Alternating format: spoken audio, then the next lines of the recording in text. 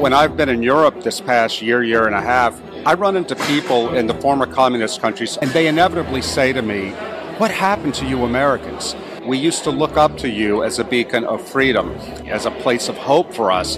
And now we look at you and you're sending us gender ideology." At the 2022 National Conservatism Conference, I sit down with Rod Dreher, author of Live Not by Lies, a manual for Christian dissidents.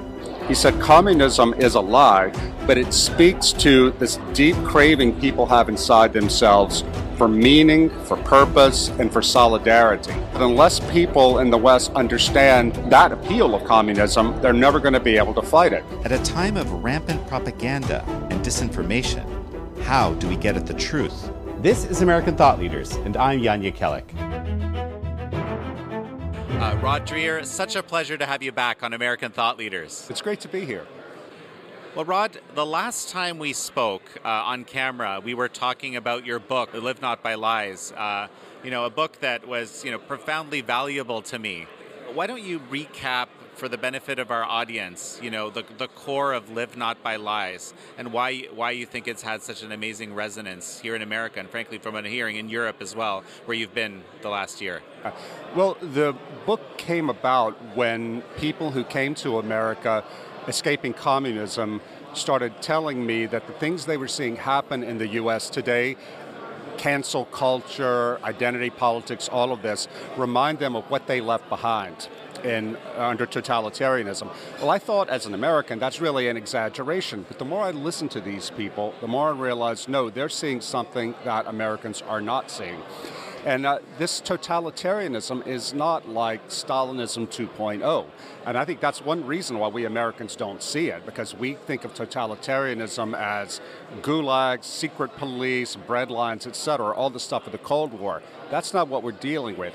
But it's still totalitarianism, because what's happening is these people who run all the elite institutions in our society, not just the government, but big business, the military, media, colleges, things like that, they're all operating from the same ideological platform. It is an illiberal leftism that finds identity politics at making people who fit in favored categories of so-called victims, privileging them and putting everybody else at making them evil. The second half of the book is based on my travels in the former Soviet bloc, asking people who stayed behind and who resisted communism, how can we in the West prepare for what is here now and what is to come? And the title of the book, Live Not by Lies, comes from a statement of Alexander Solzhenitsyn, the most famous dissident against the Soviet Union, who said the most important thing for people to do is to try your hardest to live in truth, because the whole system, this whole corrupt system, depends on everyone being willing to nod their heads and go along with the lie. This is happening all over in the West today with gender ideology, with so-called anti-racism and so much more. And I think this is why the book has become so popular. Jan, I've sold 175,000 copies of this book in the United States. I've had zero mainstream media interest. This book is taken off because of the interest of non-mainstream media outlets like you, podcasters, but mostly word of mouth, because people can see with the COVID crisis, with after the summer of George Floyd and the race riots, things like that, they can see that we are being lied to, and America is changing and becoming a country that many of us no longer recognize, and they want to know what to do about it. Well, I'm a deep believer in actually the power of truth. Somehow there's something about human beings that they want to know, even if, on the surface they don't want to know, even if it's not convenient, even if it's actually deeply disturbing sometimes. I believe there is this human desire for truth that that can overcome, and I think it's part of the reason why Epoch Times has become so successful lately, because of this, let's call it landscape. I call it a miasma of lies, that we find ourselves in.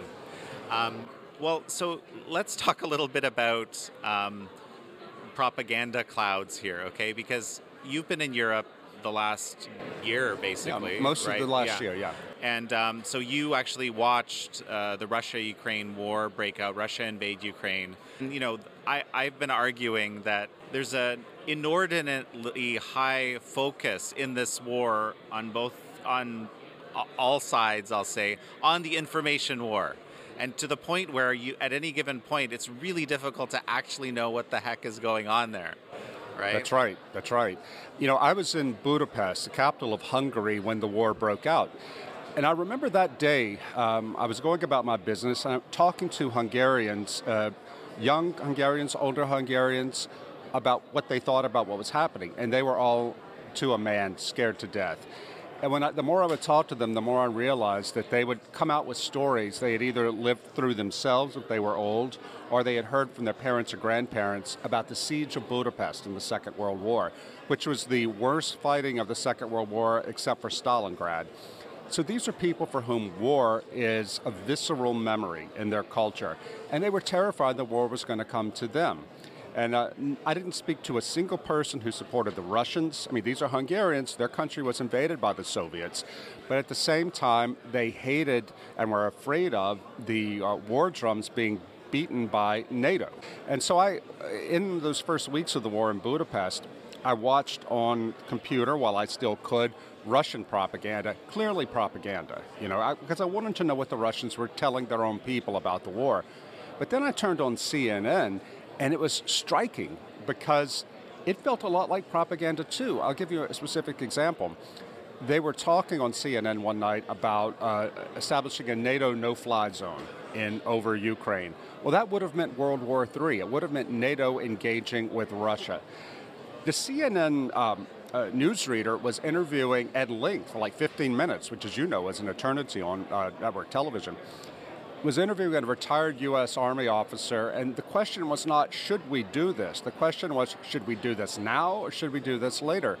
And I wanted to yell at the TV, you don't understand what's happening. Americans are sitting on the other side of the ocean, so far away from the conflict. I'm sitting here in a country that borders Ukraine. This idea about a no-fly zone and starting World War III is very, very real to these people. But for the newsreaders on American TV, it just seemed like they were reproducing the propaganda points of the Washington establishment. Now, as an American, that was hard for me to take. And as an American journalist, I expect propaganda from the state-owned media in Russia. I didn't really expect it to be so strong from the American news media. But then, Yana, I thought back to the Iraq War, leading up to the Iraq War. I fully supported the Iraq War. I lived in New York City on September 11th. I saw the South Tower fall with my own eyes. I was so angry and passionate about revenge, seeking vengeance on those who did this to us. So much so that I did not want to hear the truth. I wanted to hear lies, sweet lies that confirmed what I wanted to see happen, which was to go to war and punish somebody. I was able to regret many years later my own mindless support for that war, but I was able to seeing how consent for war is being manufactured in the U.S. now, war with Russia. It reminded me a lot of what was happening back then when I was too naive and too eager to seek revenge to know what was happening 20 years ago. And so it has frustrated me to no end, Jan, that you can't even talk about realities of this war, things you're seeing without being accused of being a Putin sympathizer. I've seen this happen a lot in Europe and in the U.S. I'm totally against the Russian invasion. I hope Ukraine wins. But at the same time, we have got to talk about realities, what led up to this war and how we're going to get out of this war. But so far, it seems that a lot of the people who lead our institutions, media institutions, governmental institutions, NGOs, things like that, they want to keep going. I see in the conservative movement, which of course you're, deep within yourself, I've seen, people all becoming, like you said, sympathetic to Putin or believing the Russian propaganda message. And I'm talking about America, and I think you really should know better, right? You're used to seeing this kind of stuff. Perhaps, because these people have been so propagandized in America, through these American legacy media and so forth, they have this reflexive reaction. But are we losing our ability to actually try to think clearly and sort of see through this, fog or cloud of propaganda? Yes, we are. And Hannah Arendt, the great political philosopher of the 20th century, said that when a society loses the desire to know the truth, that is a precursor to totalitarianism. And I think that has happened on both the left and the right. Remember how I said a second ago that after the attack on the Twin Towers, I was so driven by passion that when conservatives like Pat Buchanan said we shouldn't rush into this Iraq war, I wanted to dismiss him. I really didn't believe that the only way you could oppose the Iraq war was if you were a coward or a fool. And I was the fool. And I've had to think about that. It's one of the most defining moments of my life as a public intellectual is thinking about how I allowed myself to be lulled into support for a bad war. One of the books I read when I was doing research for Live Not by Lies was a great book from 1953 by a Polish intellectual, Czesław Miłosz, called The Captive Mind. And Miłosz had been a communist and an intellectual, but he defected to the West. And he was trying to explain from his experiences in Poland as a Polish communist how intelligent people could be seduced by communism, by ideology. And one of the things he said really stuck with me. He said that people in the West believe that the only way anybody can accept communism is if they're terrorized into it. He goes, that's not really true. He said communism is a lie, but it speaks to this deep craving people have inside themselves for meaning, for purpose, and for solidarity. And he said unless people in the West understand that appeal of communism, they're never going to be able to fight it.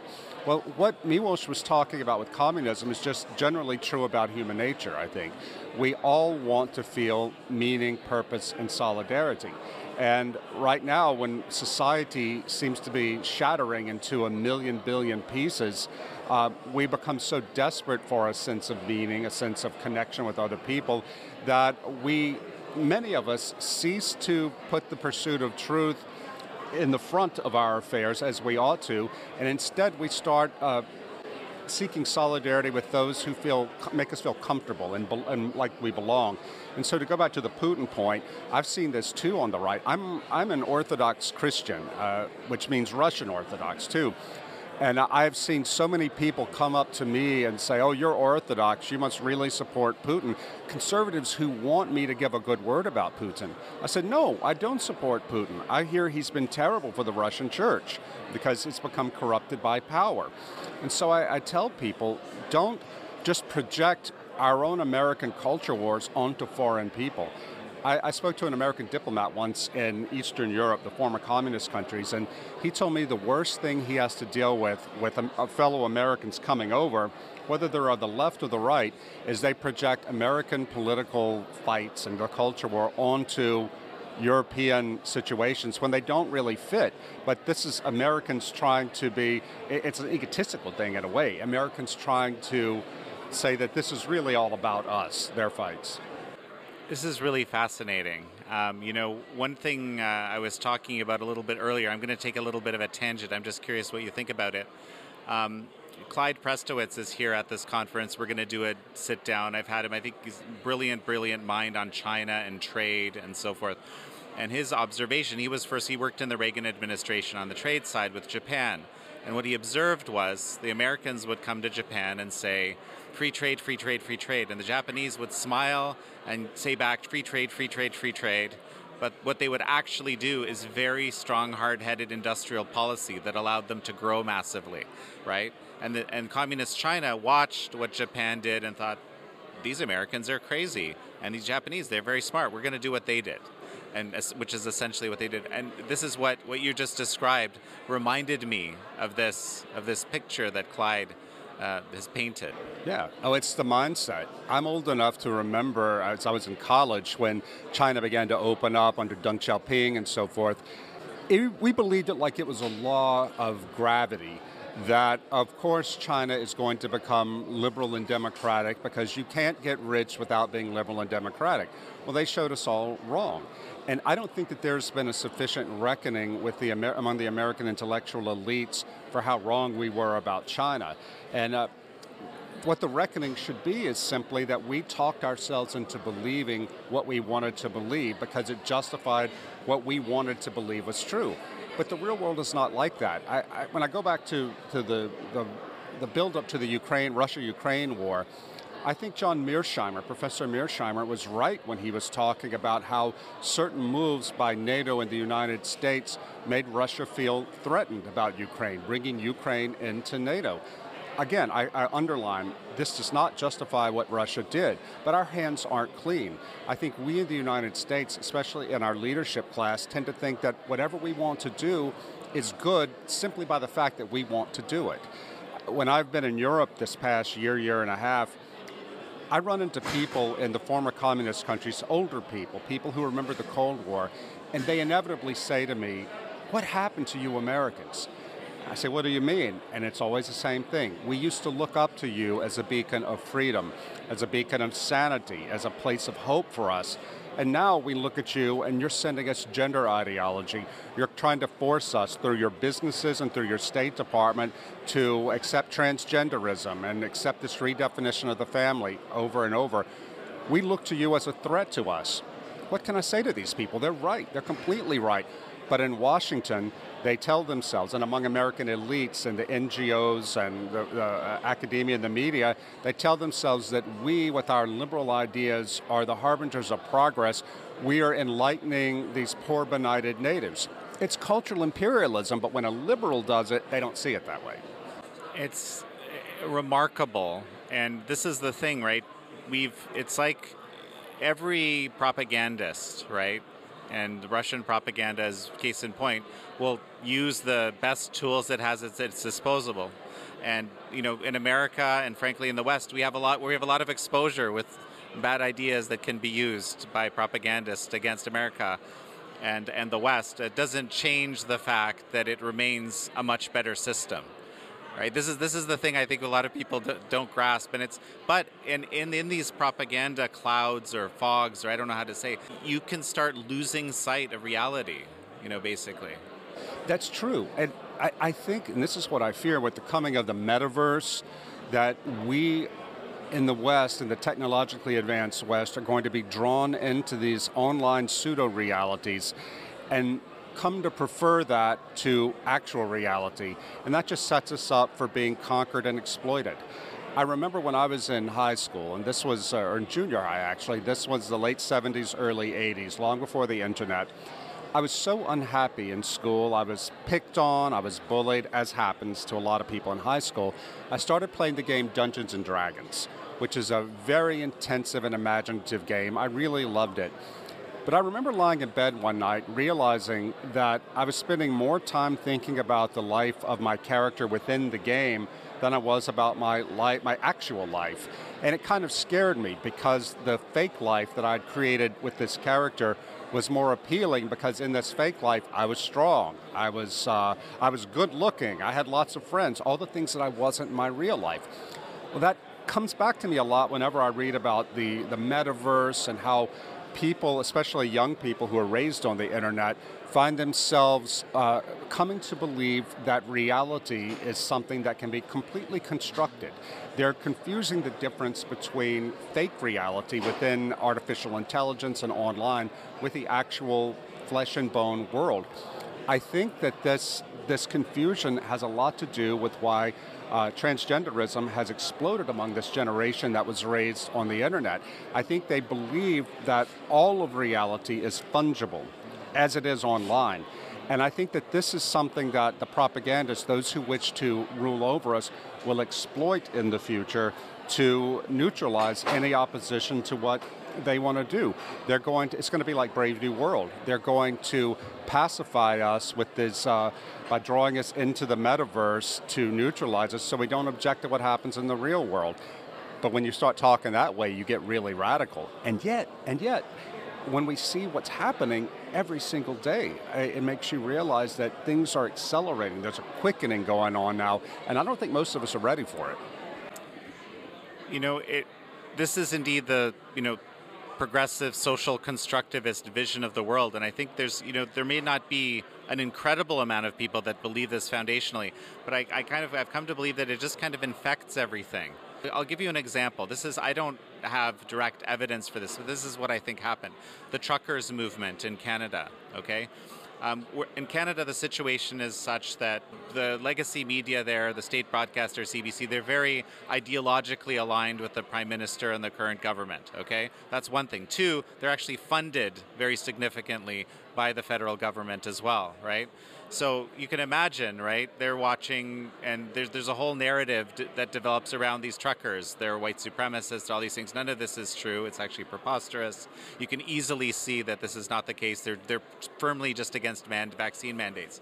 Now, but the media kind of has its narrative. It pushes that. It tells the government is reading the media. It tells them all these things. The government gets freaked out, hearing from the media what it wanted to hear, and says, oh my goodness, we have to invoke this emergency act. The white supremacists are coming to take over Parliament Hill, right? And it becomes this vicious circle of unreality that's self-reinforcing. That's a great phrase, vicious circle of unreality, because that's what we live in all the time now. I just was last week in Nashville speaking to a couple of Christian church groups about Live Not by Lies. The book has been out 2 years now. I thought that the basic critique was widely understood. You know, that's really, I guess, kind of vain of me. But these are really sophisticated men and women church leaders, and a lot of this stuff they just had never realized. I was shocked, for example, to realize that they did not know that in many school districts across the United States, the school districts themselves have policies in place that forbid teachers and staff members from telling the adults, the parents, if their child is presenting as transgender at school. In Maryland recently, a federal judge upheld that. So here we have the state interposing itself between parents and children on a matter of grave concern, have to do with biological alteration of their bodies. This is exactly what happened in Soviet Russia. In 1924, Alexandra Kollontai, who was one of the top revolutionaries of the Bolsheviks, she published an essay telling parents in the Soviet Union, don't worry about it. We, the government, will take care of your kids for you. We're going to raise them to be good communists. You can get on with your lives. The communists intentionally wanted the state to step in and keep these kids from being raised by the bigoted, old-fashioned, reactionary ideals of their parents. This is happening in America right now. But none of these people, all conservative people who keep up with the news, realized it. And I finally, as I was talking to them, it occurred to me what was happening. I know this stuff goes on because I follow the right media channels. For example, I follow Christopher Rufo online on his Twitter account, Libs of TikTok, and others who pay close attention to this and who are bringing this information out there. But if you don't go out looking for this information, if you just sit back and passively depend on the New York Times, the networks, cable news to tell you what's happening, you will never find this out because we're part of this vicious circle of unreality. They don't want people to know what they're doing to our children. Well, and the really bizarre thing, and this is also happens to be the case with looking at COVID, but let's talk about the transgenderism question. A number of countries in Europe, I'm thinking of Sweden in particular, they've tried this sort of gender-affirming care, as it's euphemistically called, approach to to helping with gender dysphoria and maybe very transitory gender dysphoria, and they found this isn't a good way to do things. They're backpedaling heavily. So Europe is ahead, and now there's the Tavistock Clinic in the UK that's being sued like crazy for doing this sort of stuff. So we could look over to Europe where this has been done and say, whoa, maybe we should slow down because why do we need to replicate their mistakes? Yeah, because that is reality. But we prefer, meaning the ideologues who run our government and who run our children's hospitals and things like that, prefer ideology to reality. It's been an extraordinary thing to see because we're talking with one of the most vile things you can imagine, the sexual mutilation by doctors of children. It's happening at a widespread level. The media are not talking about it. Chris Rufo and some of these other activists exposed what children's hospitals were doing. They had the proof. They had visual proof. They had written proof. The hospital said, that's not happening. The media bought the hospital story. But What people are going to have to wake up and realize is that in some of these states, progressive activists who prefer ideology to truth are pushing for laws that will enable children at the age of 15 or older, this is already the case in I think Oregon or Washington, one of those two states, they can get themselves medically emancipated from their parents if they want hormones or surgery, and the parents can do nothing about it. This is the law. This is happening everywhere because parents don't realize what's going on because the media are hiding it from them. Well, why are the media hiding it from them? I believe the media are more concerned with ideology, with this ideology of trans liberation, but more than that, a broader ideology of sexual liberation. The idea that we are who we desire sexually, and we must have total control over our bodies and our desires, and anything that gets in the way of that must be smashed. This is a strong ideology that has been ruling the United States and the West since at least the 1960s with the sexual revolution, and now we're seeing it taken to its most extreme form with the sexual mutilation of children. I think what's coming next is going to be pedophilia. And we have got to wake up now. We're not going to hear these stories from the mainstream media. Only people like the Epoch Times and non-mainstream sources are even talking about this stuff, even though it's actually happening. Why do you expect that pedophilia is the next step? Is it just because it's sort of never-ending acceleration into the more extreme? It's acceleration, and it's the fact that within living memory, it happened.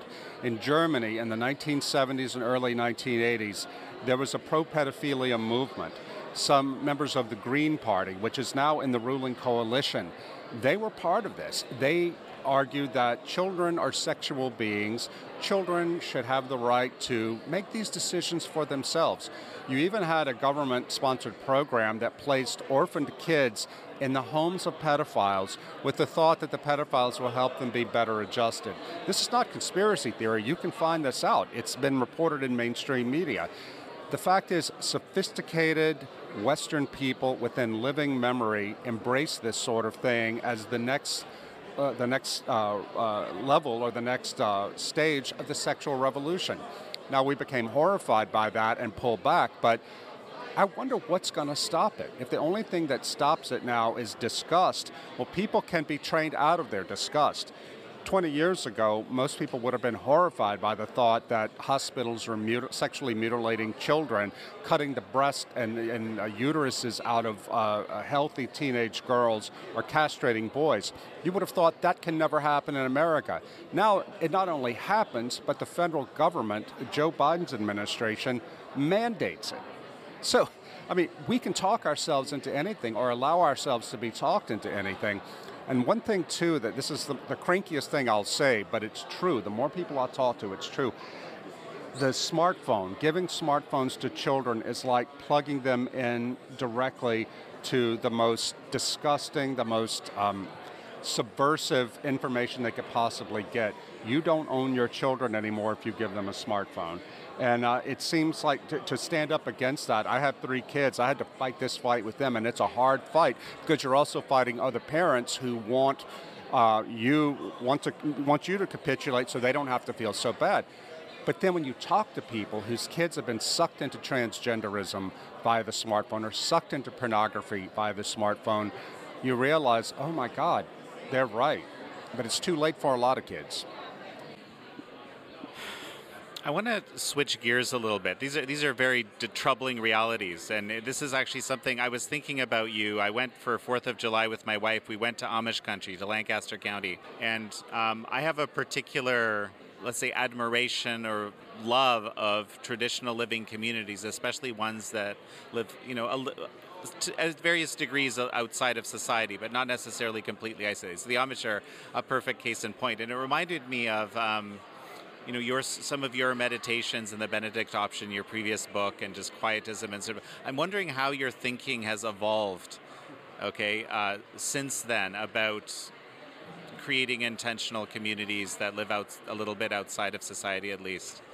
Jan, I had to fight with people when my book came out, Benedict Option, in 2017. People who hadn't read the book said, Dreher is just saying, head for the hills. we got to all be Amish. And actually, I wasn't saying that because I don't think it's realistic for most people. I believe that most of us are going to have to live in the world, but what I'm trying to do is to figure out a way that we can live in the world but not be of the world, as the Bible says. In other words, how we can hold fast to our convictions and build strong, resilient communities, even in a world that's hostile. That was 5 years ago. I have to tell you now, though, given everything that's happened since then, if I came out with a new edition of the book, I would add a chapter about those who said, you know what, let's head for the hills, let's go be Amish. Because I've seen how difficult it is for even well-meaning parents, people like myself, who want to build some sort of alternative community that is enmeshed in the world, but that where we can live our own values out and raise our own kids within a certain moral framework and religious framework. It's incredibly difficult to do. Incredibly difficult, harder even than I expected. So I think that we're going to see more and more people, as the world degenerates further and further, starting to think about the Amish option. You know, it's hard. My kids are older now, and that moment has passed for me. But if I were just starting out, just starting a family, I would strongly consider doing something like that. And this is not on that scale, but it is partly that way. I have 3 kids. My oldest is about to finish his undergraduate degree. He wants to go into museum work. I worry a lot about him being canceled because he's a white, heterosexual Christian male. My 2 younger kids are 18 and 16. The 18-year-old just finished high school. He wants to go to trade school and learn auto mechanics. That's his passion. His grades were great, but his passion is to work with his hands. And the youngest one, she's probably the smartest of all my kids. She has great test scores. She wants to go to culinary school because she loves baking. And I fully support this. I want my kids to do what they feel that they're called to do. But there is a real relief in my heart that my 2 younger kids are probably not going to be canceled as conservatives and Christians because of the work they're doing. They're working with their hands. Now, this puts them outside the mainstream of my social class. In my social class, everybody goes to college, but not my kids. And I think they're going to be somewhat insulated by not joining the bourgeois rat race. Well, Rod Dreher, it's such a pleasure to have you on the show. It's always great to be here, Jan. Thank you so much.